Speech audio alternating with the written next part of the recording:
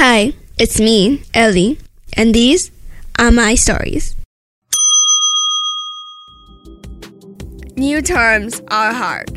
You have to learn how to get up at 6 a.m. all over again. Instead of waking up and not being worried about anything, you're rushing out of the house. The worry of being late to school looms over you.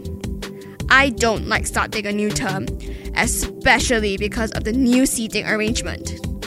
I got separated from my former deskmate and friend this week, and my devastation was obvious. It feels like they've moved halfway across the world, and you're left with someone you may not like. Psst, I didn't say that I don't like her. My new deskmate is okay, I guess. But I miss my old one. The emotional support high fives, the random laughter we would break into, the inside jokes we would share. It sucks. There's nobody for me to complain to and to joke with and laugh with. There's nobody to help me in history and math. Oh boy, do I miss her already. Ironically, we are 3 seats away, and it's only been 2 days since we changed our seats. I still have lunch with her. I still talk to her in between classes, but it's not the same anymore.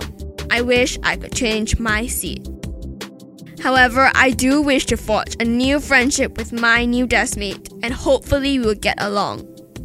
But I miss my old deskmate. Teenagers these days. See you next week.